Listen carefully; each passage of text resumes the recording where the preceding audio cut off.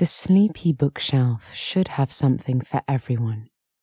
If we are missing your favourite story, you can vote for future books on our website, sleepybookshelf.com. Good evening, and welcome to the Sleepy Bookshelf, where we put down our worries from the day and pick up a good book. I'm Elizabeth, your host, and it's lovely to have you here with me. This evening, we will continue with Journey to the Center of the Earth. But before that, let's take a moment here to relax and recenter. You have nothing left to do and nothing to worry about. Take a big stretch in bed and give your body this opportunity to release any tension from the day. Let's take a few deep breaths now, inhaling and collecting any worries or concerns, and then exhaling, letting them all go. Once more now, inhale and exhale. Wonderful. The last time we were together, Harry had just been found by his uncle after falling down a long well in the darkness, having been separated from the group. After rehabilitating for a few days, he finally came to in a beautiful cavern. Strangely, the enormous vault seemed to be lit by natural light, and he could hear winds and seas. Thinking himself back on the surface of the earth, he was surprised when his uncle confirmed they were still underground. On further exploration, Harry found they were on the banks of what appeared to be a huge lake, or even an ocean. There were white sandy beaches and even shells on the ground. The ceiling of the cave was so high it was like a sky and was illuminated with something akin to the northern lights. There was a forest of gigantic mushrooms and another of ancient trees. Littering the floor were what could be identified as bones of dinosaurs, which led the question, though no life appeared to be in existence, were these animals already extinct, as on the surface? Or were they still roaming these underground caverns? And that's where we pick our story back up. Harry, feeling exhausted from all the revelations and with more questions than answers. So lie back and relax as I turn to the next pages of Journey to the Center of the Earth.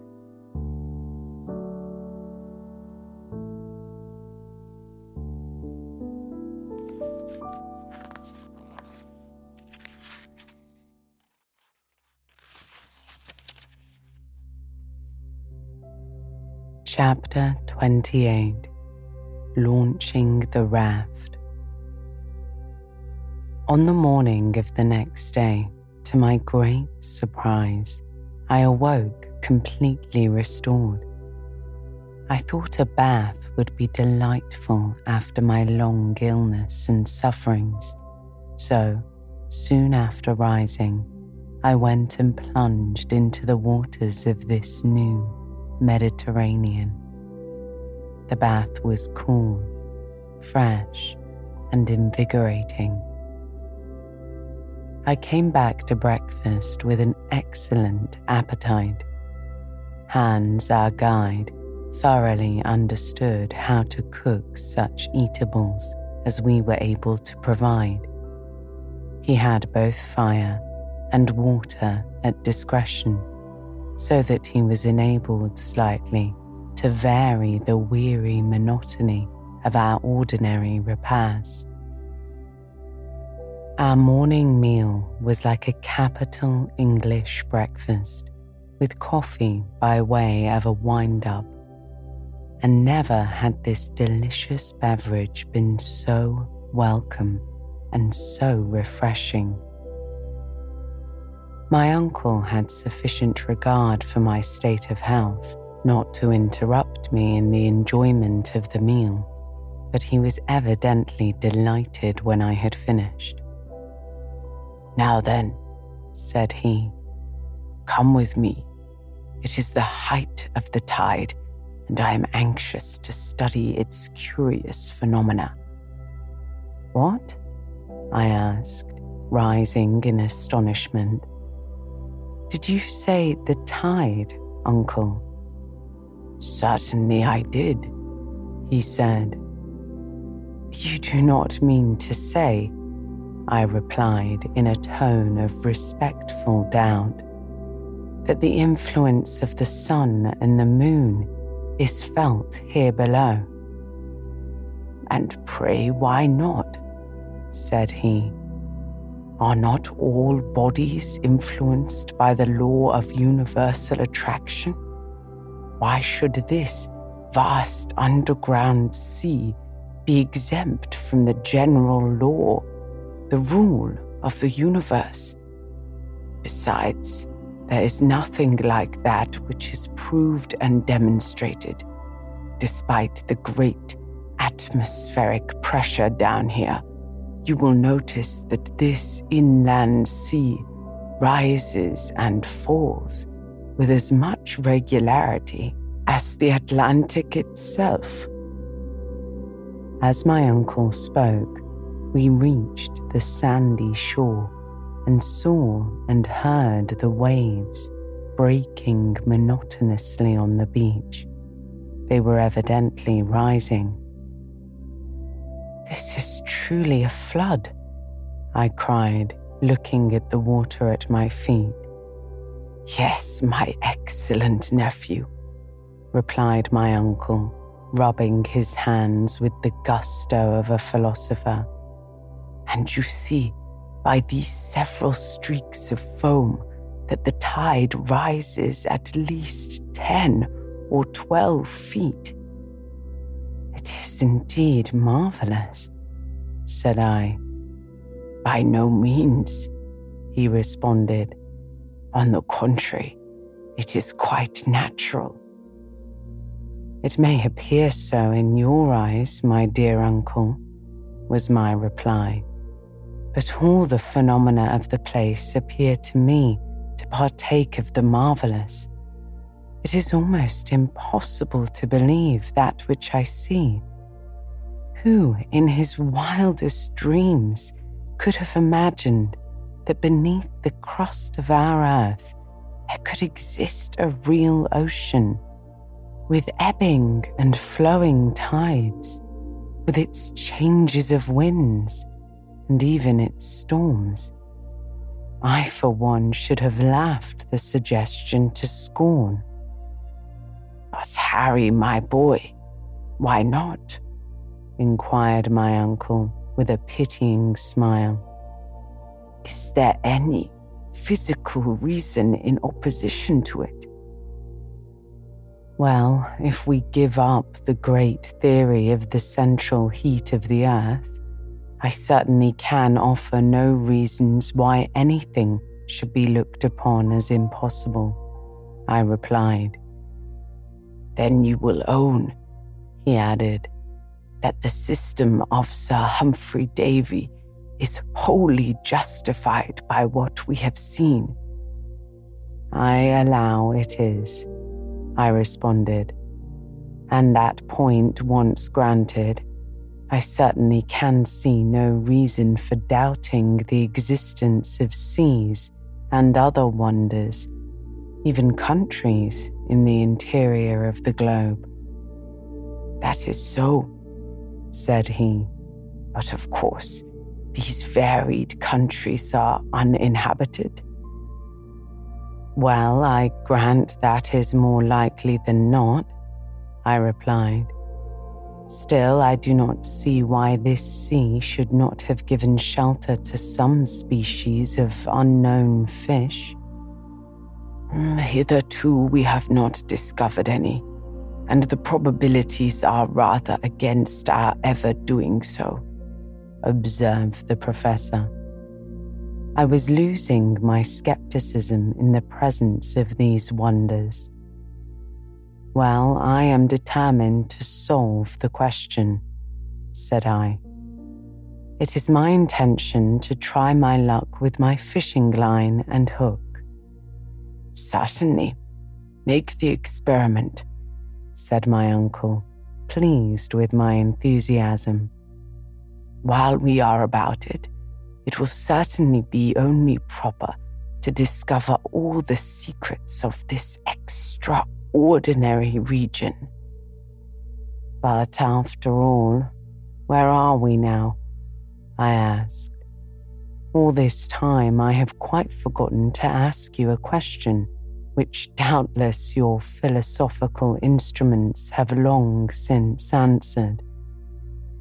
Well, replied the professor, examining the situation from only one point of view, we are now distant 350 leagues from Iceland. So much, was my exclamation. I have gone over the matter several times, and I am sure not to have made a mistake of 500 yards, replied my uncle positively. And as to the direction, are we still going to the southeast? I asked. Yes, with a western declination of 19 degrees, 42 minutes, just as it is above, he answered. As for the inclination, I have discovered a very curious fact.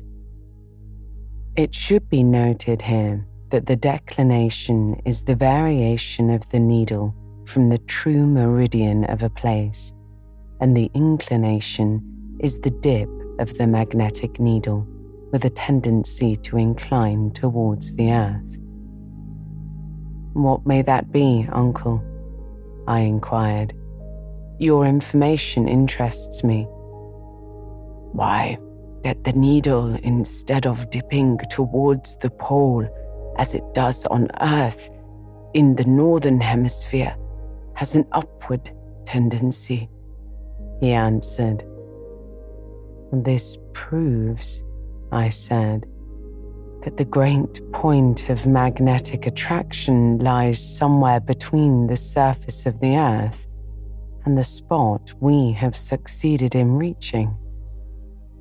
Exactly, my observant nephew, said my uncle, elated and delighted.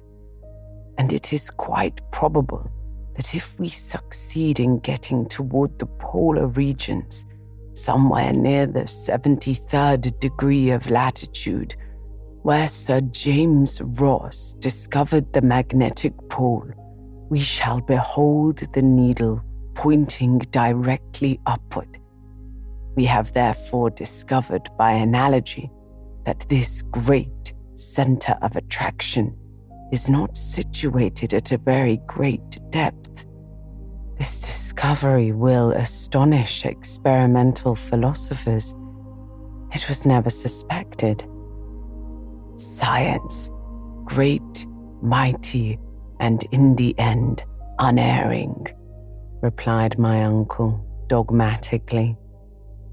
Science has fallen into many errors which have been fortunate and useful rather than otherwise, for they have been the stepping stones to truth.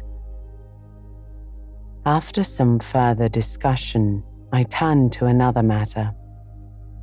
Have you any idea of the depth we have reached? I asked. We are now, continued the professor, exactly 35 leagues above 100 miles down into the interior of the earth. So, said I, after measuring the distance on the map, we are now beneath the Scottish Highlands and have over our heads the lofty Grampian Hills. You are quite right, said the professor, smiling. It sounds very alarming, the weight being heavy, but the vault which supports this vast mass of earth and rock is solid and safe. Man, even in his highest flights of vivid and poetic imagination, never thought of such things. What are the finest arches of our bridges? What are the vaulted roofs of our cathedrals compared to that mighty dome above us, and beneath which floats an ocean with its storms and calms and tides? I admire it all as much as you can, Uncle, and have no fear that our granite sky will fall upon our heads, I remarked. But now that we have discussed matters of science and discovery, what are your future intentions? Are you not thinking of getting back to the surface of our beautiful earth? This was said with more as a feeler than with any hope of success. Go back, nephew, said my uncle in a tone of alarm. You are not surely thinking of anything so absurd or cowardly. No, my intention is to advance and continue our journey. We have as yet been singularly fortunate, and henceforth I hope we shall be more so. But, said I, how are we to cross yonder liquid plain? It is not my intention to leap into it head foremost, or even to swim across it like Leander over the Hellespont, he replied. But as oceans are, after all, only great lakes, inasmuch as they are surrounded by land, so does it stand to reason that this central sea is circumscribed by granite surroundings. Doubtless, was my natural reply. Well then, said he, do not think that when once we reach the other end, we shall find some means of continuing our journey? Probably, I replied. But what extent do you allow to this internal ocean? Well, I should fancy it to extend about 40 or 50 leagues, more or less, the professor replied. But even supposing this approximation to be a correct one, what then? I asked. My dear boy, we have no time for further discussion, said he. We shall embark tomorrow. I looked around with surprise and incredulity. I could see nothing in the shape of a boat or vessel. What? I asked. We are about to launch out upon an unknown sea. And where, if I may ask, is the vessel to carry us? Well, my dear boy, it will not be exactly what you would call a vessel, my uncle replied. For the present, we must be content with a good and solid raft. A raft? I said incredulously. But down here, a raft is as impossible of construction as a vessel. My good Harry, if you were to listen instead of talking so much, you would hear, said my uncle, waxing a little impatient. I should hear what? I asked. Certain knocks with the hammer, which Hans is now employing to make the raft, my uncle said. He has been at work for many hours. But where has he found trees suitable for such a construction? I inquired. He found the trees all ready to his hand, he replied. Come, and you shall see our excellent guide at work. More and more amazed at what I heard and saw, I followed my uncle like one in a dream. After a walk of about a quarter of an hour, I saw Hans at work on the other side of the promontory which formed our natural port. A few minutes more, and I was beside him. To my great surprise, on the sandy shore lay a half-finished raft. It was made from beams of a very peculiar wood, and a great number of limbs, joints, boughs, and pieces lay about, sufficient to have constructed a fleet of ships and boats. I turned to my uncle, silent with astonishment and awe. Where did all this wood come from? I asked. What wood is it?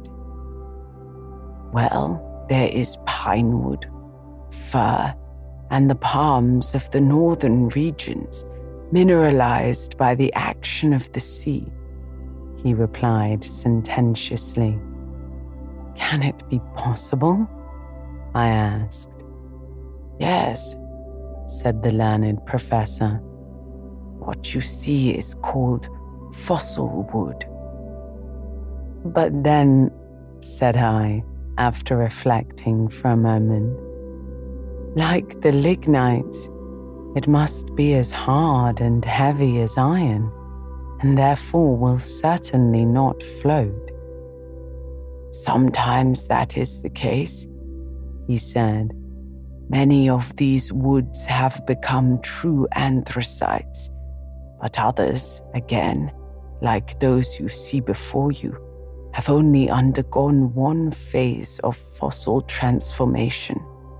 But there is no proof like demonstration, added my uncle, picking up one or two of these precious waifs and casting them into the sea.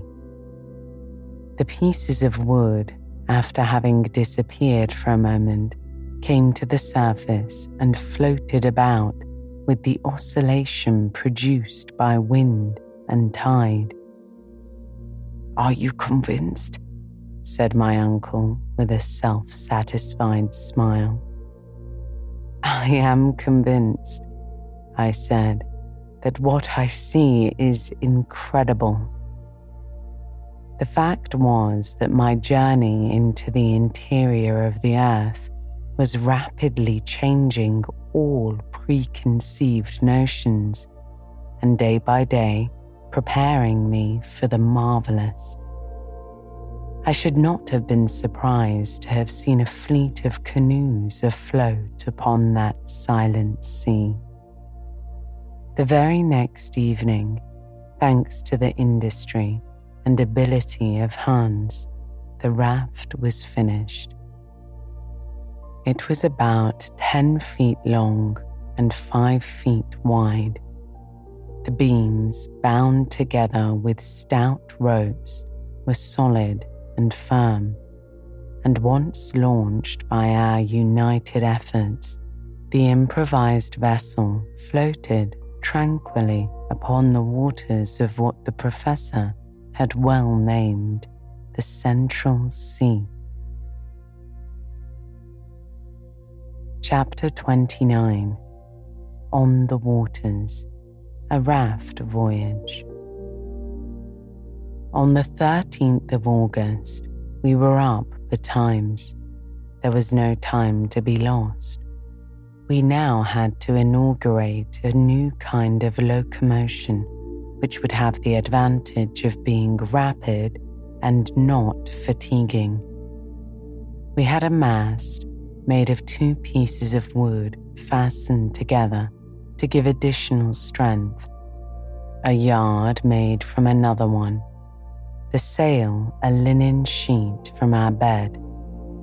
We were fortunately in no want of cordage, and the whole craft on the trial appeared solid and seaworthy.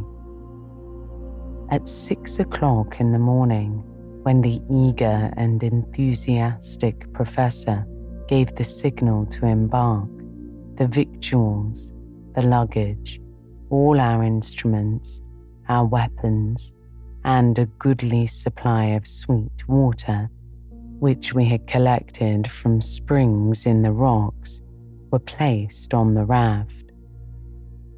Hans had, with considerable ingenuity, contrived a rudder which enabled him to guide the floating apparatus with ease. He took the tiller as a matter of course. The man was as good a sailor as he was a guide and duck hunter. I then let go the painter which held us to the shore. The sail was brought to the wind, and we made a rapid offing. Our sea voyage had at length commenced, and once more we were making for distant and unknown regions. Just as we were about to leave the little port where the raft had been constructed, my uncle, who was very strong as to geographic nomenclature, wanted to give it a name, and among others, he suggested mine. "Well," said I, "before you decide, I have another to propose." "Well, out with it," he replied. "I should like to call it Gretchen," I said. "Port Gretchen will sound very well on our future map." "Well then, Port Gretchen let it be," said the professor. And thus it was that the memory of my dear girl was attached to our adventurous and memorable expedition. When we left the shore, the wind was blowing from the northward and eastward. We went directly before the wind at a much greater speed than might have been expected from a raft. The dense layers of atmosphere at that depth had great propelling power and acted upon the sail with considerable force. At the end of an hour, my uncle, who had been taking careful observations, was enabled to judge of the rapidity with which we moved. It was far beyond anything seen in the upper world. "If," he said, "we continue to advance at our present rate, we shall have travelled at least 30 leagues in 24 hours. With a mere raft, this is an almost incredible velocity." I certainly was surprised, and without making any reply, went forward upon the raft. Already the northern shore was fading away on the edge of the horizon. The 2 shores appeared to separate more and more, leaving a wide and open space for our departure. Before me, I could see nothing but the vast and apparently limitless sea upon which we floated, the only living objects in sight. Huge and dark clouds cast their grey shadows below, shadows which seemed to crush that colourless and sullen water by their weight. Anything more suggestive of gloom and of regions of nether darkness I never beheld. Silvery rays of electric light reflected here and there upon some small spots of water, and brought up luminous sparkles in the long weight of our cumbrous bark. Presently, we were wholly out of sight of land. Not a vestige could be seen, nor any indication of where we were going. So still and motionless did we seem, without any distant point to fix our eyes on, that but for the phosphoric light at the wake of the raft, I should have fancied that we were still and motionless. But I knew that we were advancing at a very rapid rate. About 12 o'clock in the day, vast collections of seaweed were discovered surrounding us on all sides. I was aware of the extraordinary vegetative power of these plants, which have been known to creep along the bottom of the great ocean and stop the advance of large ships. But never were seaweeds ever seen so gigantic and wonderful as those of the Central Sea. I could well imagine how, seen at a distance, tossing and heaving on the summit of the billows, the long lines of algae might have been taken for living things, and thus have been fertile sources of the belief in sea serpents. Our raft swept past great specimens of fucus or sea wrack, from 3,000 to 4,000 feet in length, immense, incredibly long, looking like snakes that stretched out far beyond our horizon. It afforded me great amusement to gaze on their variegated, ribbon-like, endless lengths.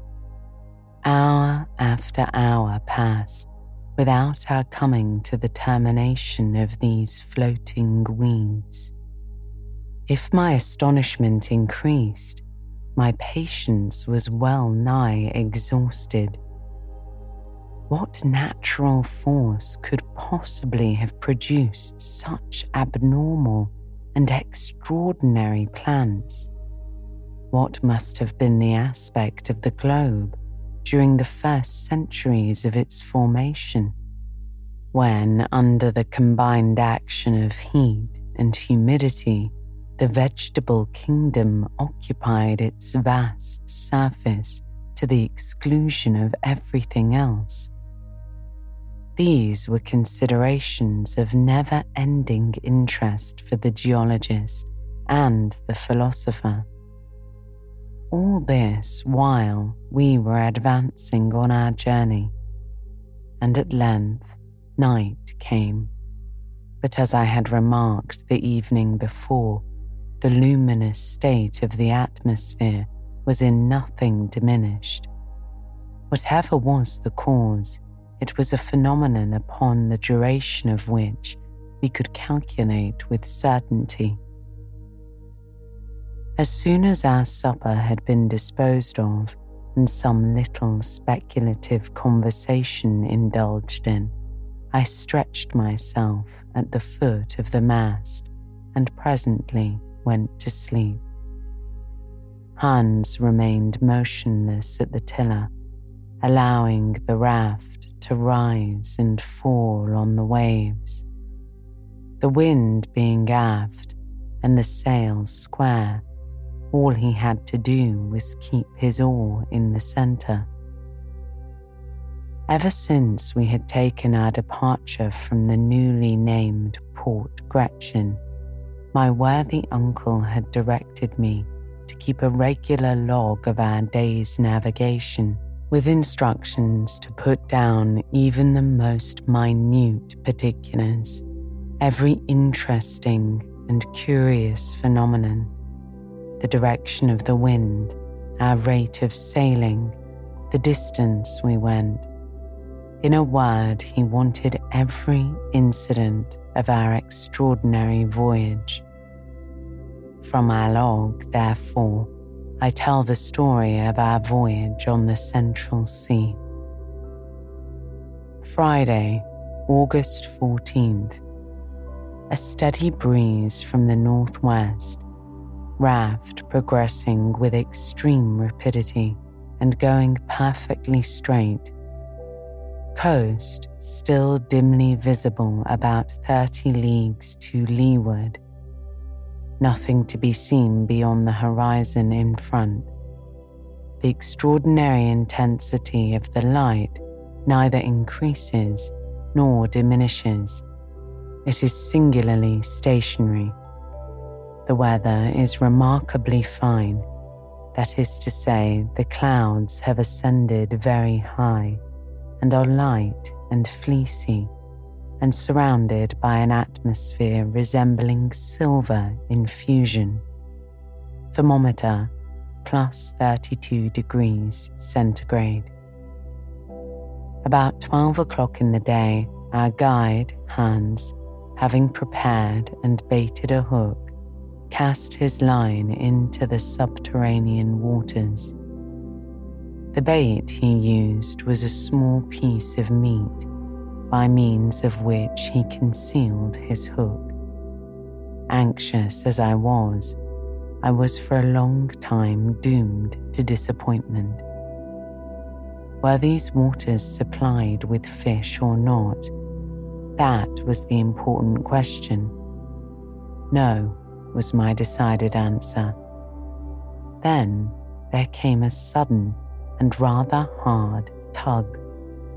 Hans coolly drew it in, and with it a fish which struggled violently to escape. "It is a sturgeon," I said. "Certainly a small sturgeon." The professor examined the fish carefully, noting every characteristic, and he did not coincide my opinion. The fish had a flat head, round body, and the lower extremities covered with bony scales. Its mouth was wholly without teeth. The pectoral fins, which were highly developed, sprouted direct from the body, which, properly speaking, had no tail. The animal certainly belonged to the order in which naturalists class the sturgeon, but it differed from that fish in many essential particulars. My uncle, after all, was not mistaken. After a long and patient examination, he said, "This fish, my dear boy, belongs to a family which has been extinct for ages, and of which no trace has ever been found on Earth, except fossil remains in the Devonian strata." "You do not mean to say," I said, "that we have captured a live specimen of a fish belonging to the primitive stock that existed long ago?" "We have," said the professor, who all this time was continuing his observations. "And you may see by careful examination that these fossil fish have no identity with existing species. To hold in one's hand, therefore, a living specimen of the order, it's enough to make a naturalist happy for life." "But," said I, "to what family does it belong?" "To the order of Ganoid, an order of fish having angular scales covered with bright enamel, forming one of the family of the cephalospides," he said. "To the genus Pteryctis. Yes, I'm certain of it. Still, though I am confident of the correctness of my surmise, this fish offers to our notice a remarkable peculiarity. It is never known to exist in any other fish but those which are natives of the subterranean waters, wells, lakes, in caverns and such like hidden pools." "And what may that be?" I inquired. "It is blind," he replied. "Blind?" I said, much surprised. "Not only blind," continued the professor, "but absolutely without organs of sight." I now examined our discovery for myself. It was singular, to be sure, but it was really a fact. This, however, might be a solitary instance, I suggested. The hook was baited again and once more thrown into the water. This subterranean ocean must have been tolerably well supplied with fish, for in 2 hours we took a large number of pteryctus, as well as other fish belonging to another supposedly extinct family, the dipterides. It is a genus of fish furnished with 2 fins only, whence the name, though my uncle could not class it exactly. All, without exception, however, were blind. This unexpected capture enabled us to renew our stock of provisions in a very satisfactory way. We were now convinced that this subterranean sea contained only fish known to us as fossil specimens, and fish and reptiles alike were all the more perfect the farther back they dated their origin. We began to hope that we should find some of those saurians which science has succeeded in reconstructing from bits of bone or cartilage. I took up the telescope and carefully examined the horizon, looked over the whole sea. It was utterly and entirely deserted. Doubtless we were still too near the coast. After an examination of the ocean, I looked upward towards the strange and mysterious sky. Why should not one of the birds reconstructed by the immortal naturalist Georges Cuvier flap his stupendous wings aloft in the dull strata of the subterranean air? It would, of course, find quite sufficient food from the fish in the sea. I gazed for some time upon the void above. It was as silent and as deserted as the shores we had but lately left. Nevertheless, though I could neither see nor discover anything, my imagination carried me away into wild hypotheses. I was in a kind of waking dream. I thought I saw on the surface of the water enormous turtles, as big as floating islands. Upon those dull and sombre shores passed a spectral row of the mammifers of early days, the great Liptotherium found in the cavernous hollow of the Brazilian hills, and the Mesocotherium, a native of the glacial regions of Siberia. Farther on, the Pachydermatous Lophrodon, that gigantic tapir which concealed itself behind rocks, ready to do battle for its prey, with the Anaplotherium, a singular animal partaking of the nature of the rhinoceros, the horse, the hippopotamus, and the camel. There was the giant mastodon, twisting and turning his horrid trunk, with which he crushed the rocks of the shore to powder. The Megatherium, his back raised like a cat in a passion, his enormous claws stretched out, dug into the earth for food, and at the same time he awoke the sonorous echoes of the whole place with his terrible roar. Higher up still, the first monkey ever seen on the face of the globe clambered, gamboling and playing up the granite hills. Still farther away ran the pterodactyl, with the winged hand gliding, or rather sailing through the dense and compressed air like a huge bat. Above all, near the leaden granitic sky, were immense birds, more powerful than the cassowary and the ostrich, which spread their mighty wings and fluttered against the huge stone vault of the inland sea. I thought, such was the effect of my imagination, that I saw this whole collection of creatures. I carried myself back to far ages, long before man existed. My dream was of countless ages before the existence of man. The mammothers first disappeared, then the mighty birds, then the reptiles of the secondary period.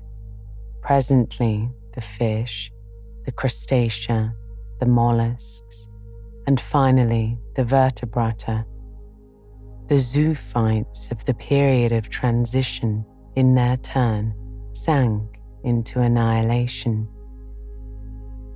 The whole panorama of the world's life before the historic period seemed to be born over again, and mine was the only human heart that beat in this unpeopled world. There were no more seasons, there were no more climates. The natural heat of the world increased unceasingly and neutralized that of the great, radiant sun. Vegetation was exaggerated in an extraordinary manner.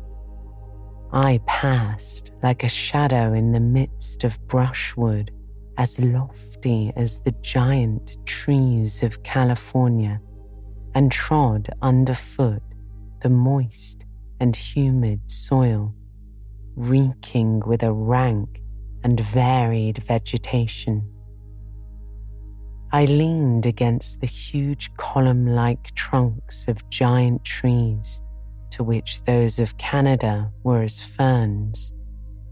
Whole ages passed, hundreds upon hundreds of years were concentrated into a single day.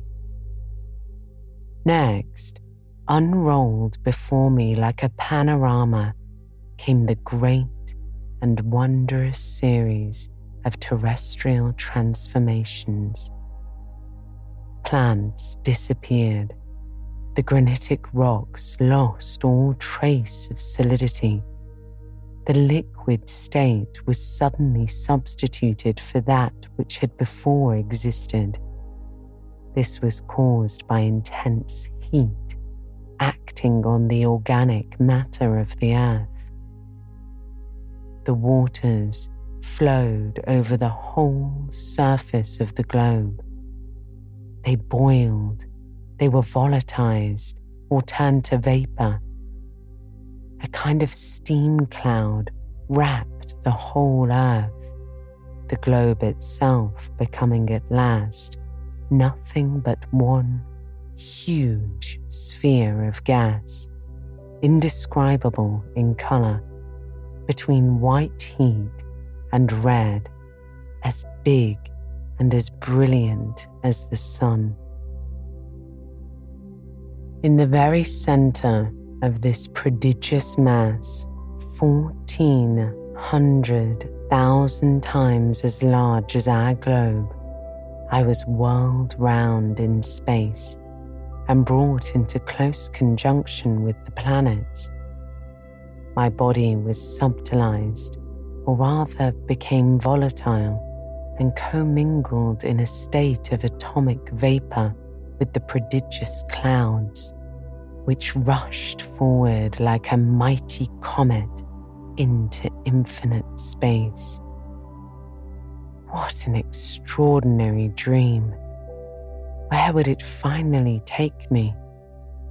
My feverish hand began to write down the marvelous details more like wild imaginings than anything sober and real.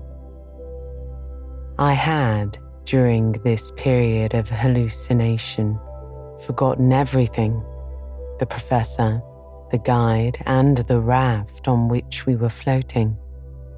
My mind was in a state of semi-oblivion. "What is the matter, Harry?" said my uncle suddenly.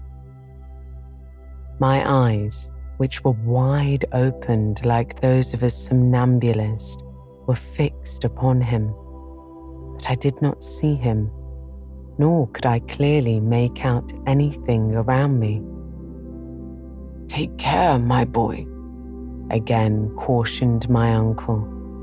"You will fall into the sea." As he uttered these words, I felt myself seized on the other side by the firm hand of our guide. Had it not been for the presence of mind of Hans, I must infallibly have fallen into the waves and been drowned. "Have you gone mad?" demanded my uncle, shaking me on the other side. "What's the matter?" I said at last, coming to myself. "Are you ill, Harry?" continued the professor in an anxious tone. "No, but I have had an extraordinary dream. It, however, has passed away. All now seems well," I added, looking around me with strangely puzzled eyes. "All right," said my uncle. "A beautiful breeze, a splendid sea. We are going along at a rapid rate, and if I am not out in my calculations, we shall soon see land. I shall not be sorry to exchange the narrow limits of our raft for the mysterious strand of the subterranean ocean." As my uncle uttered these words, I rose and carefully scanned the horizon. But the line of the water was still confounded with the lowering clouds that hung aloft, and in the distance appeared to touch the edge of the water.